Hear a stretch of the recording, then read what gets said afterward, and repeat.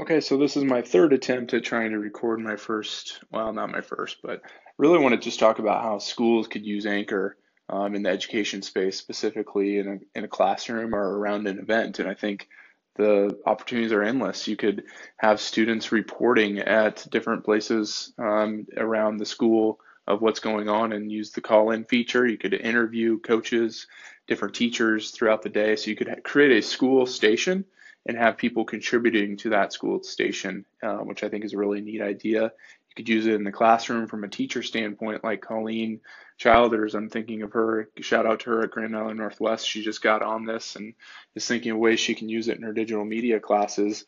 But a great reflective piece, so students could leave kind of, hey, their thoughts on a different project, or if a student's not very skilled maybe in writing, they but are better at speaking, this is a great tool for that, for them to be able to speak those words and kind of reflect on their thoughts on a project or different things that they're working on, and be able to document that throughout that journey. And so, exciting time in education with all these tools. I think Anchor falls right in line with that, and I hope to see a ton of schools, and we can help you if you have questions on it.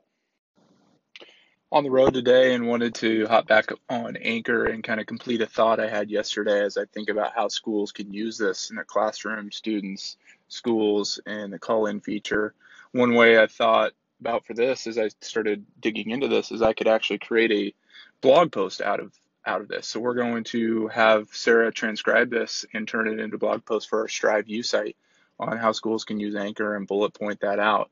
And I think this is just a great way for you as a teacher to maybe empower some students to be able to, use the call-in feature, interview feature, and they could actually take all that and then write it out into a blog post. So if they're better at speaking than they are writing, like I mentioned yesterday, they could create this into another piece of content. I'm huge into and very passionate about explaining to schools and showing schools that they have so much content throughout the day, so many stories.